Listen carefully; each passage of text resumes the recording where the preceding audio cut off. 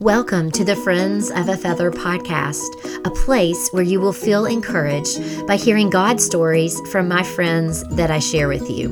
Whether you're listening on your commute to work, folding the laundry, or needing a boost of encouragement after a full day, I want for you to feel seen by God, to be encouraged in your daily life, and be spurred on to honor Him with the gifts and talents that He has given you. Well, happy Monday, friend. If this is your first time being here, or if you've joined me for all 7 Monday Boost episodes, welcome. On Fridays, I invite a friend to come on the episode to share her God story with all of us. And on Mondays, I just started something called Monday Boost, where I share a practical word from God that He's been teaching me that week. Come for a whole lot of Jesus and a whole lot of encouragement. Today, I'm really excited about sharing with you.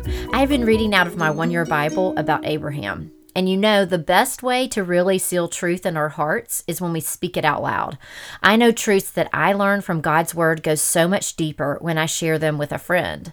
Sharing could look like speaking it in a small discipleship group that you are in, or maybe teaching younger women in a life group, or it could totally be in a conversation with a friend. I think it's so neat when God leads a conversation with a friend in that way.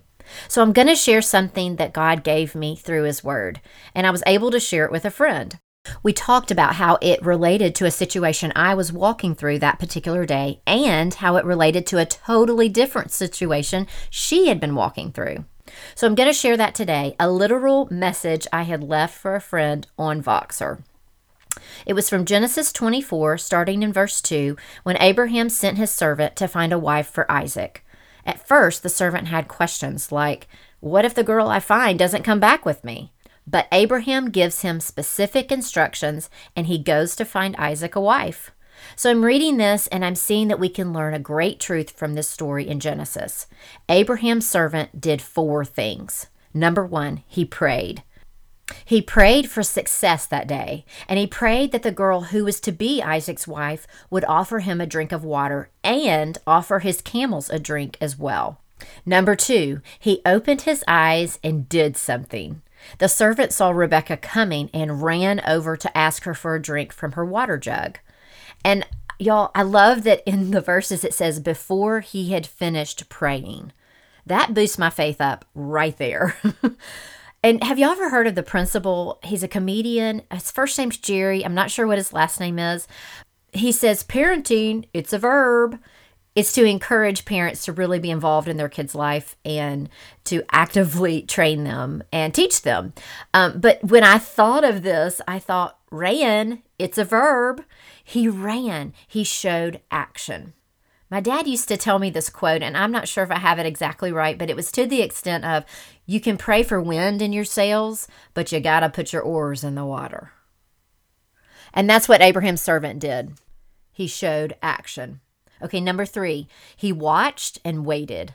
The Bible says he watched her in silence. He realized that she was who God was leading him to.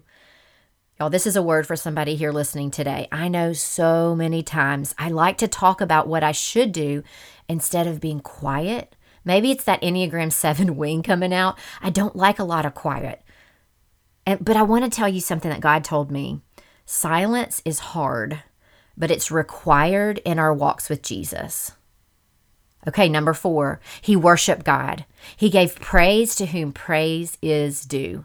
To God alone went the glory. He did not take any of it. I remember seeing a blog post recently from Annie Pajic. She was one of my guests from last year. She has an incredible young women's ministry called Thou Art Exalted.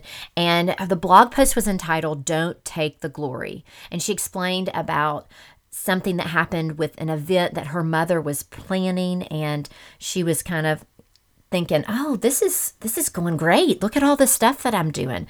And then the plans just all started falling apart. And how Annie's mom told Annie, she said, don't take the glory. Don't take it. Give it to the Lord. So these 4 things are what I did in the situation this week. And I need to do it then and in every situation. So number 1, pray. I'm going to pray about it. Number 2, he opened his eyes and did something. I'm going to step and show action. Number 3, he watched and he waited. wait and see what God wants to show us. I thought about an open hand mindset, that everything is God's and it's just opening our hands. God, what do you want to do? What do you want to show us?